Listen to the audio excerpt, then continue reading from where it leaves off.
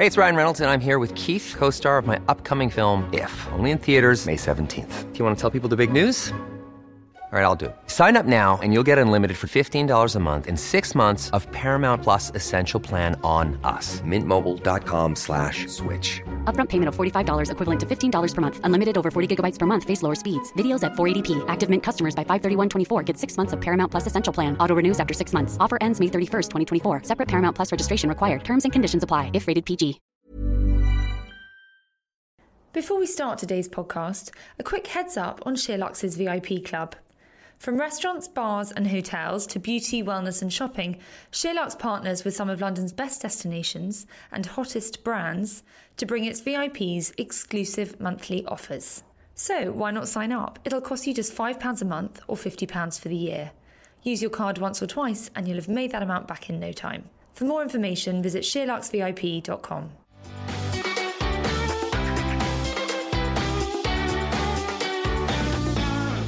In 1994, whilst decorating her boyfriend's flat, Chrissy Rucker spotted a gap in the market for high-quality yet affordable white bed linen.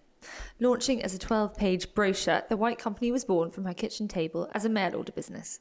From there came the Little White Company, her first store in Sloane Square, and numerous business and entrepreneurial awards. Now the company is a global brand with over 60 stores, more than 1,600 staff, and a turnover of over £250 million. Chrissy Rucker, welcome to your SheerLuxe success story. Oh, thank you. It's lovely to be here. Well, it's lovely to be in your office. I wish people could see it. It's so beautiful. It's so calm. I feel like I need to lie down already. I've just got here. It's having a very zen influence on me. What a nice place to work. Chrissy, let's start with your early years. You left school at 16. What were your plans and ambitions at that time in your life? I left school when I was 16 and moved to London, where I studied couture design. And I learnt to tailor and I learnt to pattern cut. And that was a time where I really learnt that it is the detail that makes or breaks a product. And although I didn't become a designer, it's been so useful and it's been a skill that I've gone back to time and time again over the years as we've created new products. I'm sure. And at that point, were you planning to become a fashion designer? Was that the idea? When I started there, I definitely thought I was going to be a very famous fashion designer. Sadly, that never happened. But I had a fantastic experience. I worked for a wedding dress designer for a short while, and she realised quite quickly I wasn't cut out to be a designer. So she suggested, why don't you go and work for a magazine? And at that point, I was lucky enough to get a job at Condé Nast. And I then spent the next 5 years working on different magazines. How did you get your job at Condé Nast? I applied to the HR department and I think I got rejected several times. My first job there was receptionist. It was a job I absolutely loved, aged 18. To sit on reception at Condé Nast is such a fun job. And I probably almost got fired for chatting far too much to Duran Duran, who seemed to visit regularly. So you started in reception, you were there for 5 years. So from reception you went to... From reception, my first job was fashion assistant on GQ. And then I went on to Brides, which was brilliant. I did fashion and beauty there. And I did a short stint on House and Garden. And I also had a wonderful stint on Vogue, working for the amazing Anna Harvey, who I learned so much from. And I actually took a break and I did PR at Clarins for a while, which was very interesting because there I learned about, obviously, PR and marketing, and also learnt quite a lot about the beauty industry as well. Then I returned back to magazines and I worked at Harper's and Queen. My time on magazines was just incredibly valuable to have 5 years' experience in some of the best British magazines. And do you think for people who dream of starting their own brand, launching a product, do you think starting in publishing is a good step to take? Well, it was fantastic because it taught me how to plan and organise a shoot, how to write copy. And I always loved being in the art department. I always think probably I was a frustrated art director, really. Oh, really? But I loved seeing how the pages were laid out, so that became very relevant when we did our first brochure. And it taught me how to create a consistent handwriting, which when you're building a brand is an incredibly valuable thing to know about. Also, one of the biggest things I learnt is that when you look through a camera, less is often more, and simple is often more beautiful. And when you're creating an image, quite often you look through the lens, and if you take things out, it's a much lovelier result than if you leave too much clutter in. So during this stint in your career, you met your husband, Nick, who was integral in the creation of The White Company. Tell us about how you met and how it led to the birth of The White Company. So we met at a party, and meeting Nick was a real changing point in my life and actually my outlook on life. I used to watch him every day get up and go to work in a tiny, tiny little office in the basement in Portobello Road. And every day he'd wake up with such passion and such energy, and he'd be dying to find out what had gone on the day before. And I found that really infectious. And I just loved seeing his drive and passion. And that really, really inspired me. And where did the idea for The White Company came? I mean, I've heard this story before, but for those that haven't heard it, what happened? Well, Nick bought his first house, and it was his first bachelor pad. So he basically had one bed, he had a few kitchen chairs, his bed linen was burgundy, his tiles were green, and when you opened the kitchen door, there were a couple of plates and probably 4 chip mugs bought from the garage. So he was really excited about his new home, but he was very busy setting up his business, and he just asked me if I would help. So I thought, yes, I'm a journalist. I can organise a shoot, I can create lovely images. How hard can this be? Anyway, off I went, and my first shopping trip was an absolute disaster. I had a complete confidence crisis. There was just so much choice, so much colour, so much manic pattern. And none of it felt right. I was completely overwhelmed. And it made me realise that actually, kitting out your first home is actually not a very easy thing to do. Anyway, so I retreated back home and thought, okay, let's tackle this like a shoot and let's think about creating a beautiful image. And so I just decided to keep it simple. I loved white. And so I just decided to buy white towels, white china, white bed linen, white sheets. So off I went again, but actually found it was incredibly difficult to do. Back then, at that time, there were 2 very sort of clear ends of the scale. So you had on one hand, you had fabulous designer, beautiful quality, great attention to detail, but expensive. Or you had high street, which was poor quality, lacking in design, but much more affordable. So it was really hard to do. It was really hard to find all of these white things. And then, funnily enough, we went and had lunch with Nick's sister, and she'd just moved house. She'd just been through the same experience. And we ended up saying, wouldn't it be fantastic if there was a company that just sold white things that were both gorgeous and beautifully designed, but also affordable? And that's really how The White Company began. And had you always dreamt of having your own business? Or did meeting Nick, for people listening that don't know, Nick is the founder of Charles Tyrwhitt. Were you looking at him thinking, I want a bit of the action, and then you saw there were no sheets, you came up with this idea and thought, right, I'm going to do it? Had you always wanted to start to do your own thing? When I was at school, I suddenly produced a fashion show, and I did it for charity. So I had in me a really strong desire to create. Never really thought about starting my own business. And so seeing Nick and seeing his outlook and seeing how much he loved it and enjoyed it was definitely a very, very strong inspiration for me. So you sat there having lunch with your now sister-in-law and you decided, right, there needs to be this company that sells everything white. You'd worked on House and Gardens, had you, at this point? I'd worked on House and Garden for a little while. So what happened next? Did you just go home and start writing a business plan? Talk us through the story and how it evolved from this idea at lunch to actually becoming a business. I was honestly just so excited about it. I literally couldn't sleep. And it kept me awake for weeks. And so I knew it was something that I believed so passionately in. I carried on working for about 4 months. And during that time, I got hold of some of the past exhibition catalogues and I started looking for my first suppliers.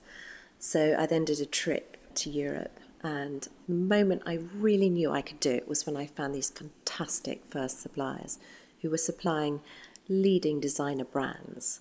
But actually, when I saw how much I could sell the product if I bought the product in and sold it directly to the customer, I knew I could deliver fantastic quality, but much, much more affordably.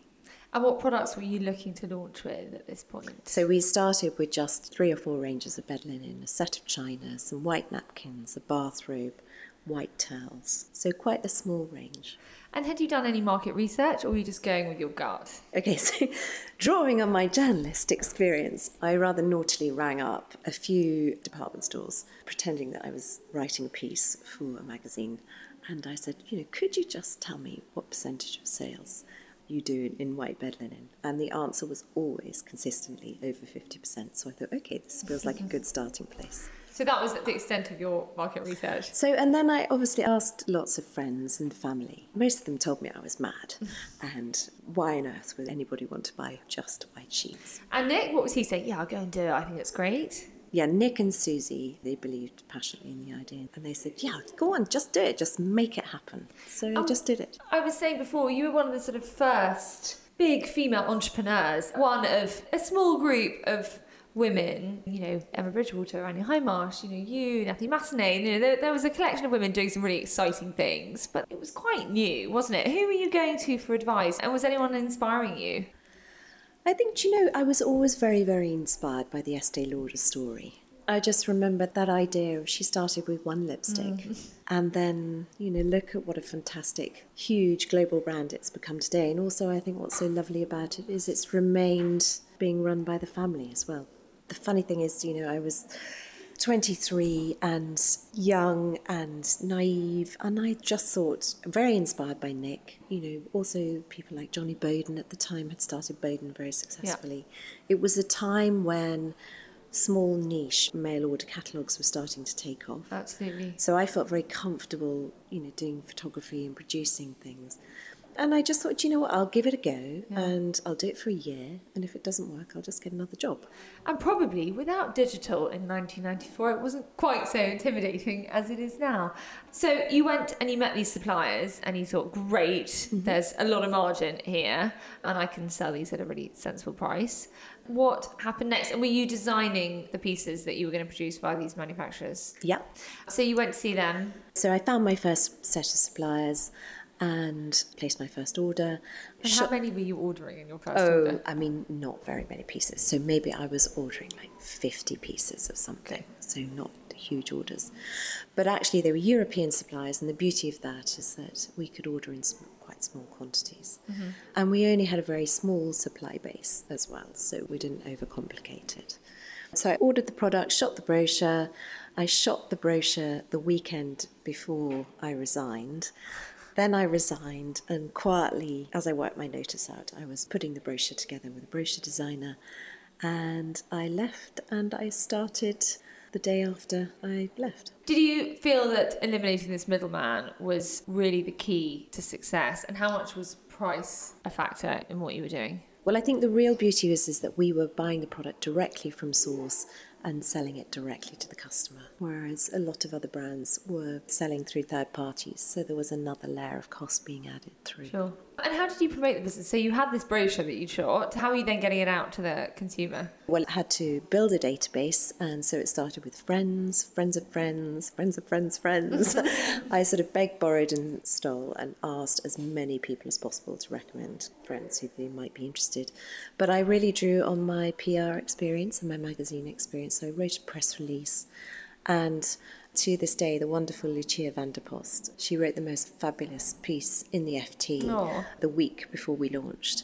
And I'm constantly indebted to her because I always say that she launched us. And, it started like that, really. I mean, I didn't have any money to spend on marketing or advertising. So I built, for the first year, almost entirely through gaining PR.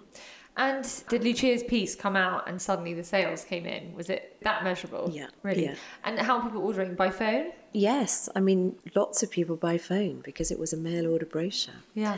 And you were presumably fulfilling from home, were you? Yes. So we took the orders. We had 2 phones, a fax machine and a computer. I didn't know how to work.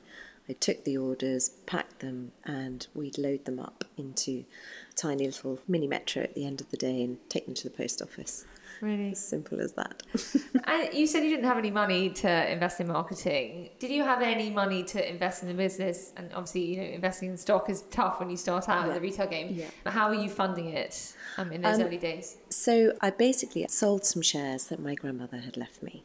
So I started the business with £6,000, and that bought the first amount of stock, that paid for the first brochure, and then I had to sort of get some sales in to keep the cash flow going. Later on, I won a small competition. I won the She and Midland Bank Small Business Award. So that gave me an injection of £5,000, and I also had a small government grant from an organisation called Centec, who were the small start-up business support system then.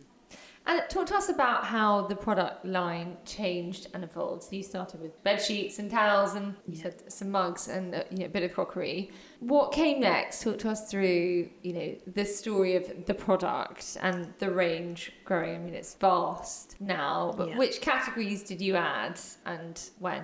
In a funny way, I think really it just grew with my life. As I sort of went on the journey, I started off sort of tackling really a first home, and then building on that. And it was all about finding things that I wanted for my home and to add into the home. Then, of course, we got married. I had the children. The Little White Company was born. The things that the children needed. And it's just sort of constantly grown and evolved. And also, I think over the years, we've worked with some wonderful sort of stylists who've inspired us, and we've learnt that there are so many easy, simple styling tips and tricks that you can do that really make a house feel extra special and a wonderful home. So going back to the beginning, what were the early challenges that you were facing? I mean, it's an amazing story. It's the success story, but I'm sure it wasn't always plain sailing. Yeah. What were you dealing with in those early days? Technology was a huge challenge. I mean, I didn't know really anything about technology. You had to work a computer, how to create a database. So that was something I had to really learn fast about. I mean, you make so many mistakes. I mean, my goodness. First year of business, you make a huge amount of mistakes. You get some of your suppliers wrong. Your products come in, they're not quite what you think they're going to be. We had one factory, the roof blew off it, and so they just simply didn't deliver. It's just one thing after another happens, and you learn really fast. You just think, okay, well, that happens, so I'll be really aware of that next time. Do you ever lose your cool? I can't imagine you do. You seem just the epitome of calm, calm and collected. I think that's years of riding, actually. Going into the ring and pretending that you're really calm, but on the surface you're pedaling like mad underneath. And what came first? Store, e-com? I mean, you sold via mail order, and now there are myriad ways you can buy White Company products. Yeah. But what came next? So for many years we were just a small brochure, and then we started to find a lot of customers were ringing us up because they wanted to come and see and touch and smell and actually check the quality, because I think in those days customers didn't believe you could buy great quality by mail order. So we started up a little showroom, and very quickly we were overwhelmed by people wanting to come and see things, and we couldn't manage it and it didn't look beautiful. So we just thought, okay, it's time, we'll open our first shop. So the shop came first, and very soon after, that's just when the web was starting to take off and digital was starting to take off. So then the website came pretty quickly afterwards. And the first shop was? In Symonds Street, just opposite the back door of Peter Jones. And was that an easy process? I mean, retail's tough. How have you found your journey from one store to over 60? Well, we started very small. The first shop wasn't very big. It was probably only 1,500 square feet. Today, the store in Symonds Street is 8,000 square feet. So, start small, keeping tight, and learning as you go. Some things will work, some things won't work. It's a constant sort of journey of learning, really. And who were your first hires in the business? Who did you bring in and when? So in the first year, my sister came to help me a little bit in her college holidays. And then by the end of the first year, I hired my first 2 employees who were fantastic, and they helped me with the orders and the customers. And, we all just sat on the phone, answering the phone and taking the orders. And then as the business has grown and evolved, obviously building a team has been absolutely crucial and critical to being able to scale it. When we reached 6 years old, I had my first MD. And that's quite early for a business. Why were you not in that role? Probably one of the most important things as a business owner you need to do is really sort of recognise where you add value and where you're not an expert and where you don't add value. And really, I just constantly took a really good hard look at myself to try and work out where's my time wisely spent and where do I need experts around me to help make the things that I don't really know enough about work really well. So you brought in an MD? Brought in my first MD, yeah. And that was a success? Yeah. And at what point did you go, I'm really going to change the retail landscape here? I mean, there must have been a sort of realisation that you were really onto something huge. When did you feel that? I'd never really sort of thought of it like that. The first year went well, and I was just really excited by it. So I just thought, okay, let's just keep going. And for the first 10, 15 years, we just decided we would try and double the size of the business each year. And do you now stop and go, wow, I've done all right? So many entrepreneurs say they don't because they're always thinking of the next thing. Yeah. But God, you should do. I hope you do. Yeah. I feel so incredibly lucky and so proud of the incredible team that we have here at The White Company, because I couldn't do it without them. Of course. But I'm definitely somebody who's constantly looking forward. I don't look back. And I'm always sort of looking for, what's the next thing and what's the next stage. So with that, what is the key to generating growth? A lot of people with a nice business, they employ, a handful of people, whatever it is, and it ticks along and they have a nice lifestyle. What do you think the key is to taking it to a level where you become a serious player? Having a really clear vision and having goals to really work towards is absolutely essential. So in the early days, it was probably a 3-year plan, but now we always have a 5-year plan. And we go away and we build that plan together, and we work with every single person from every area of the business. So it's a huge joint effort, and we make time to get out of the business, to step out of it, and to try and vision what we want to look like. First of all, in 10 years' time, and then you boil it down to, actually, now let's work on the first 5 years. And you just create a plan. And I think it's great to have a plan to work towards. We're also very lucky, I think, we're privately owned. So it's a roller coaster building a business. And there are times when you can go really fast.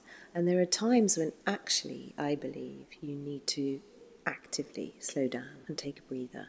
And you kind of need to take those moments to get yourself ready to go on the next phase of growth.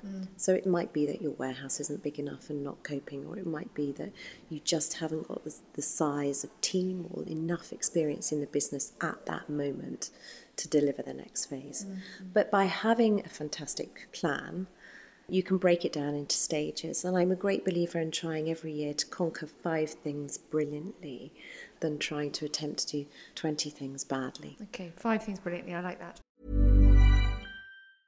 Hey, I'm Ryan Reynolds. Recently, I asked Mint Mobile's legal team if big wireless companies are allowed to raise prices due to inflation. They said yes. And then when I asked if raising prices technically violates those onerous 2-year contracts, they said, "What the f*** are you talking about, you insane Hollywood ass?"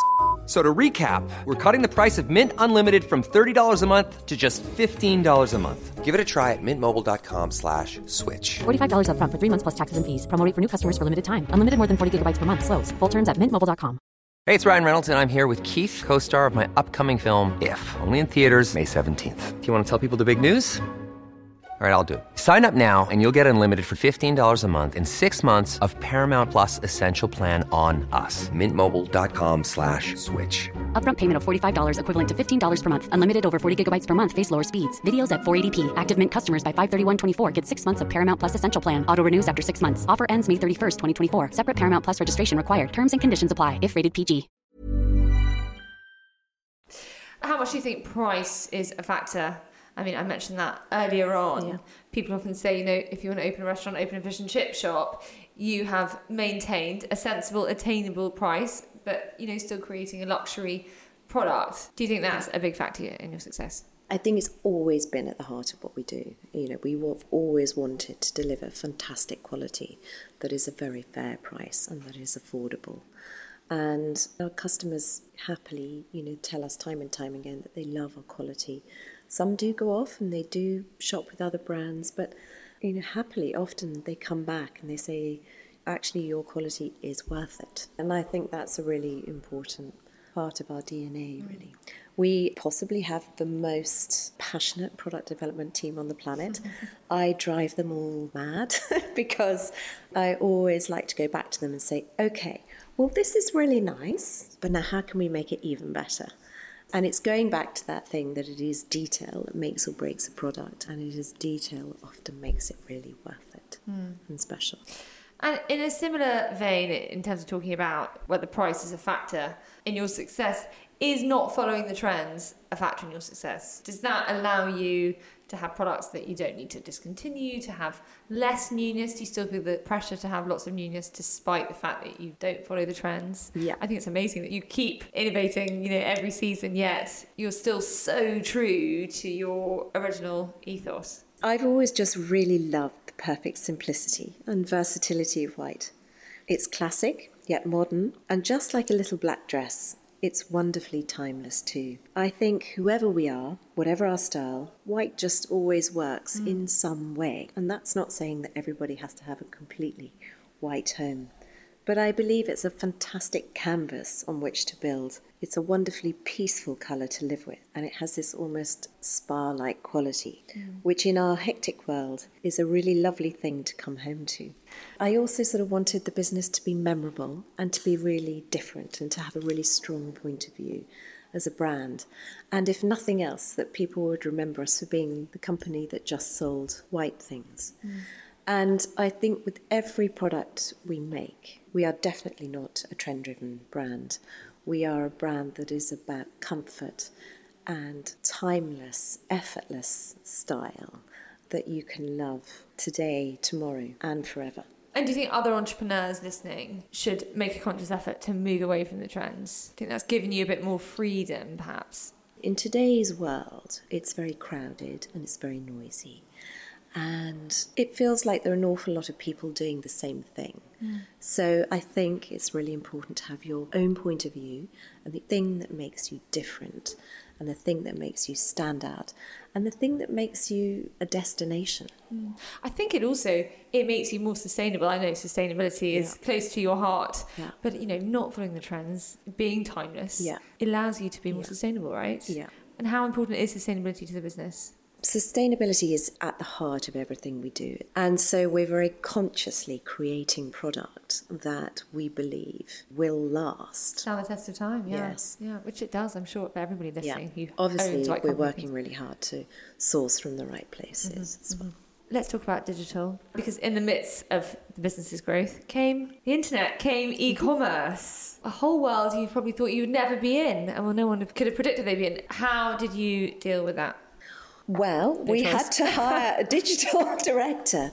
Yes, I mean, obviously taking the leap into digital was a really exciting time and a new challenge, and it was trying to work out how to bring the brand alive on a screen. So we worked really, really hard at that. It's the same thing. It's just you start and then you learn and you see what happens and then you build on it. But you were quite early to e-commerce, weren't you? Because we started as a direct business and a brochure business, we built a database before we had a retail outlet. You created the Little White Company, as you said, when you had children.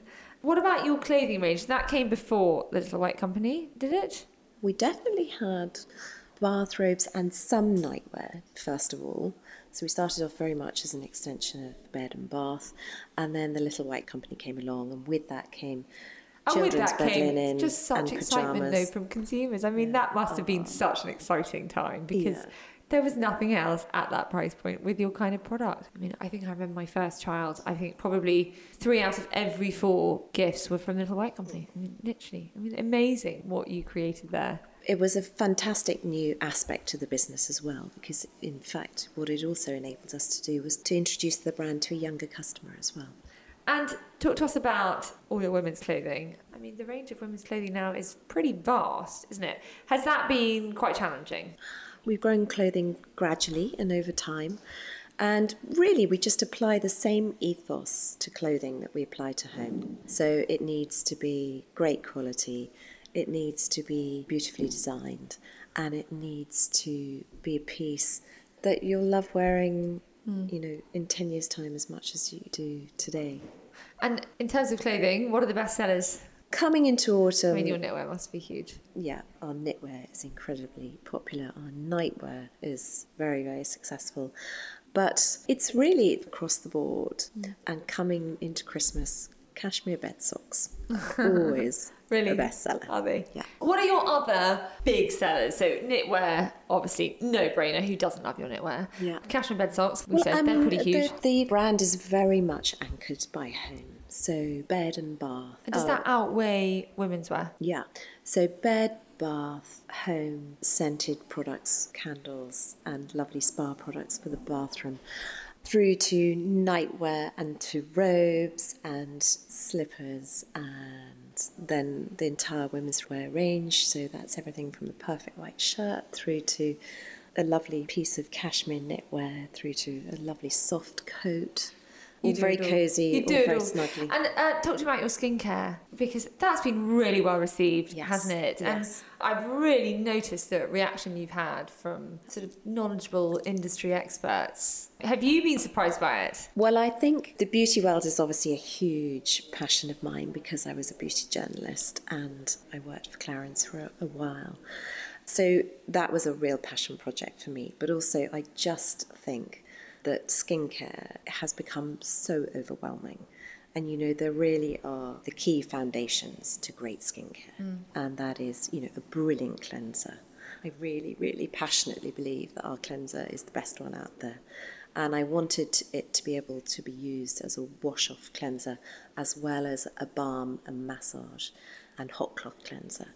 That is a really fantastic product. The Super Serum is just brilliant for firming, lifting, toning. Fantastic eye product, which works above the eye as well as underneath the eye. And we get some brilliant feedback on that. And then a wonderful moisturiser. And our night oil, of course. And your night oil. And our night oil. Beauty sleep in a bottle. Yeah, exactly. And how involved are you in the creation of the skincare range? You lived and breathed it? Yes.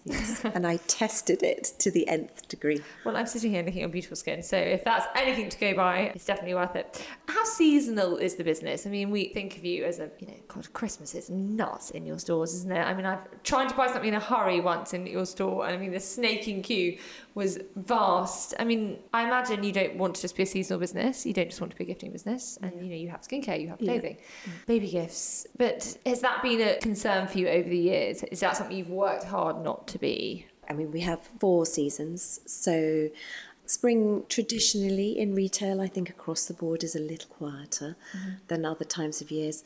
Summer gets incredibly busy again because it's a different type of living, it's outdoor living, it's a season when we can really celebrate white in summer with white clothing.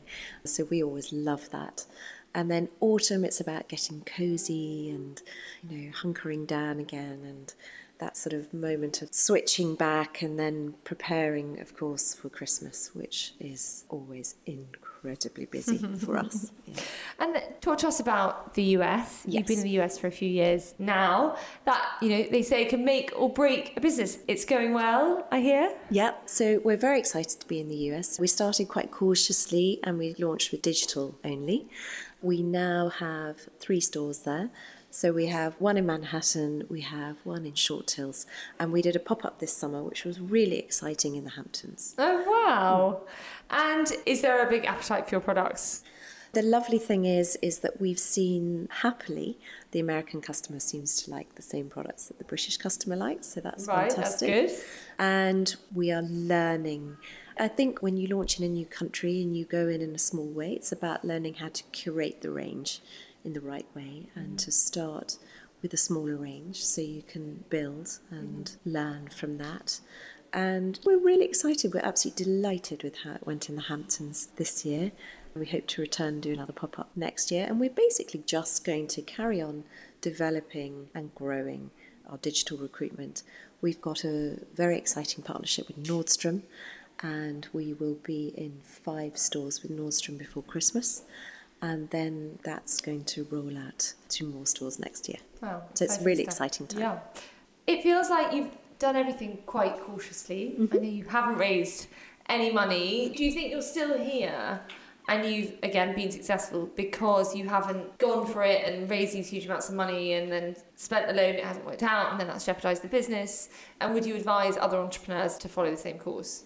My motto for growing the business has always been strong and safe. I think actually the beauty of having a privately owned business is you can control the rate at which it grows. It's interesting to watch sometimes what happens with other businesses when they get bought and sold and have huge amount of investment. And it's very easy to spend money when you have huge amount of investment. But when you don't have a huge amount of investment, you have to spend your money really wisely and carefully. And I think that's really what we've tried to concentrate on. I've also worked really, really hard to keep the brand intact and to keep it pure. When you're growing a brand, I think this is the bit that can become a real challenge, because I often talk about the example of a blue shirt, but sometimes with some items you might sell a white shirt against a blue shirt, and you might find that the blue shirt sells better than the white shirt. So your merchandising team, who obviously are trying to grow the profitability of the business, will tell you to sell more blue shirts. But actually that would be completely the wrong thing to do for the brand. So I think it's a combination of, our motto has always been grow strong, grow safe, pause when you need to, and get yourselves really ready for the next phase of growth. Then grow strong again. You've obviously had to delegate a lot over the years. You said you brought an MD after 6 years. I briefly met your CEO when I came in. So you are delegating, but what are the bits that you've felt you've had to keep a really tight grip on? The pieces that I'm utterly passionate and I feel I can add the most value in are the brand, the product, and the customer experience. How do you see the future for the White Company? I mean, I know you've got an amazing book out tomorrow. When this comes out, it will be out. It's sitting in front of me. For the Love of White. It's beautiful. It's your first coffee table book. Congratulations. Thank you. So that's one project. You've done this project now. Have you loved this project? Well, the book has been a huge passion project. I think as we reach the grand old age of being 25, we wondered what is the best way to celebrate this? And then going back to the beginning of the journey, and that feeling of, how do I create a first home, and how overwhelming that felt and how difficult I found it. We thought actually how lovely to celebrate being 25 with a book on interiors. And so we've got 12 gorgeous homes, all very different. Some are tiny, some are bigger, some are in the town, some are in the country, some are on the coast. And we wanted really just to celebrate the different ways with white. And there are so many different ways of building a white and neutral home. And on that note, I mean, if you want some inspiration for it, get the book. But for people listening, if they love white interiors and they want to go down that route, what interiors advice would you, Chrissy Rucker, give them? Is it about texture? Is it about shades of white? How do you have a white home and not make it boring? And make it look as beautiful as everything here and as beautiful as everything in the book? We believe passionately that whoever you are, wherever you live, whatever your style is, there's a place for white in everyone's life. And that might not mean that it's all white. But I think starting by thinking through the layout and the flow of the rooms and including some adjustable lighting to ensure that they don't become too bright or too sterile is a really important start. And also thinking through about having storage, so that you can hide things away and not have too much clutter, creates a fantastic sense of order. I always love to choose soft, soothing palette of whites and off-whites, and some neutrals, remembering that white is not one colour, but 1,000 tones and shades, all subtly, slightly different from each other. White pigments and paints are fantastic because not only do they bring a room to life, but they also accentuate gorgeous architectural details or mouldings or woodwork. Using a mixture of natural materials and finishes creates texture and lovely character.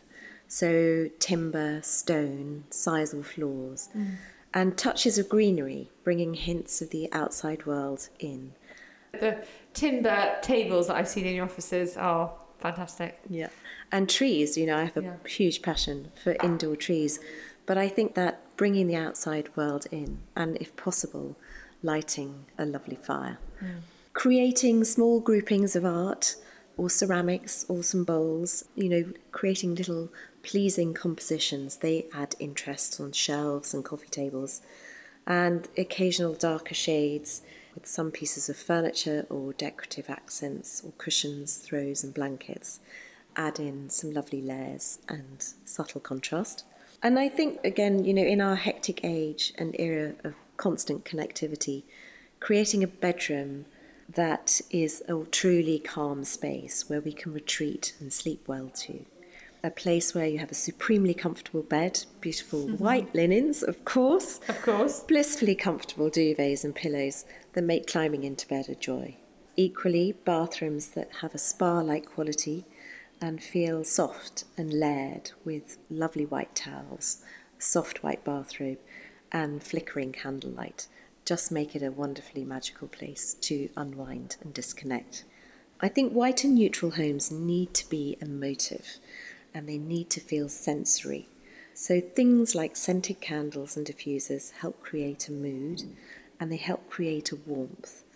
There's nothing lovelier than a flickering flame to help soothe and relax you, and there's nothing lovelier than fabrics and throws and textures that feel wonderful to the touch. It's all very calm, isn't it?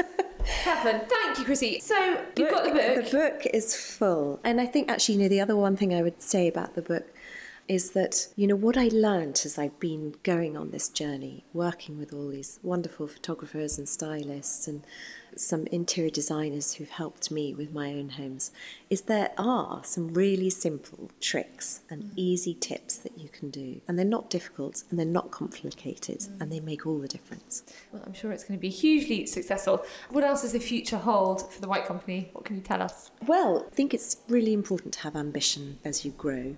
So we hope in the next 5 years we're aiming to double the size of the business if we can, and that will include international expansion. It will include consistent expansion of the product range here and constantly searching to recruit new customers and younger customers. But we're incredibly excited about the future and we plan to continue both working on digital and retail.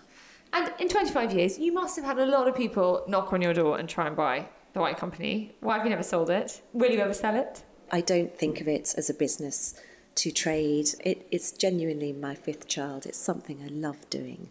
And, I take every decade as it comes, but I'm really looking forward to the next one.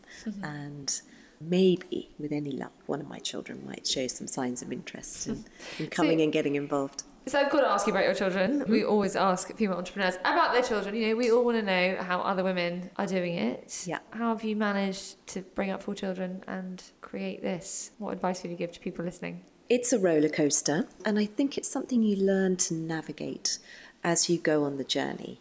But my life is run off a spreadsheet. I have 6 columns, one for me, one for Nick, and one for each of the 4 children.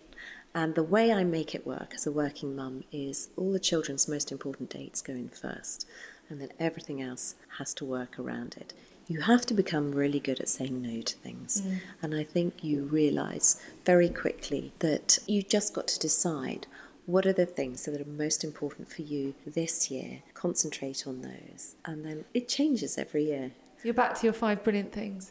Do you work full time? The funny thing is, when it's your business, I think you work in your mind 24/7, and every day, wherever I go, there's always something that touches me about the business. Physically, I'm in the office 3 days a week. I work from home 2 days a week, but it's always there in the back of my mind.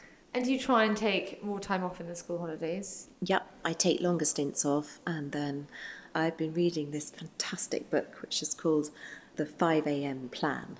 Does it involve getting up at 5 o'clock in the morning? So, there's that wonderful thing when you go to America and you wake up naturally at 5 o'clock in the morning because of the time difference. And it's just about creating space. So I always find when I go to America, it's that magical moment of having between 5 o'clock and 7 o'clock in the morning, 2 absolutely clear hours where you can catch up on things and then get on with your day. Do you do that in the UK? Do you get up really early? Are you an early morning person and get things done? No, but I'd love to think I could. We'd all like to think we could, so that we can cope with the tiredness for the rest of the day. Yeah. No, sleeping for 8 hours a day is far more important. Is that key for you? Yes, again, going back to the working mum piece, you do have to really take care of yourself and you have to really take care of your health. So eat well, stay fit and sleep well. There's a very scary statistic that if you sleep for 6 hours a night instead of 8 hours a night, your cognitive ability is actually halved. There are some shocking statistics along the lines of if you have 2 hours less sleep a night, you are the equivalent of somebody who is X units over the limit behind the wheel. It's quite shocking, really, Yes. the impact it can have. And tell me, how does it work? You're two entrepreneurs in one marriage, but not on the same business. I mean, a lot of entrepreneurs who are running businesses with their other halves, who are running separate businesses. That must be pretty full on.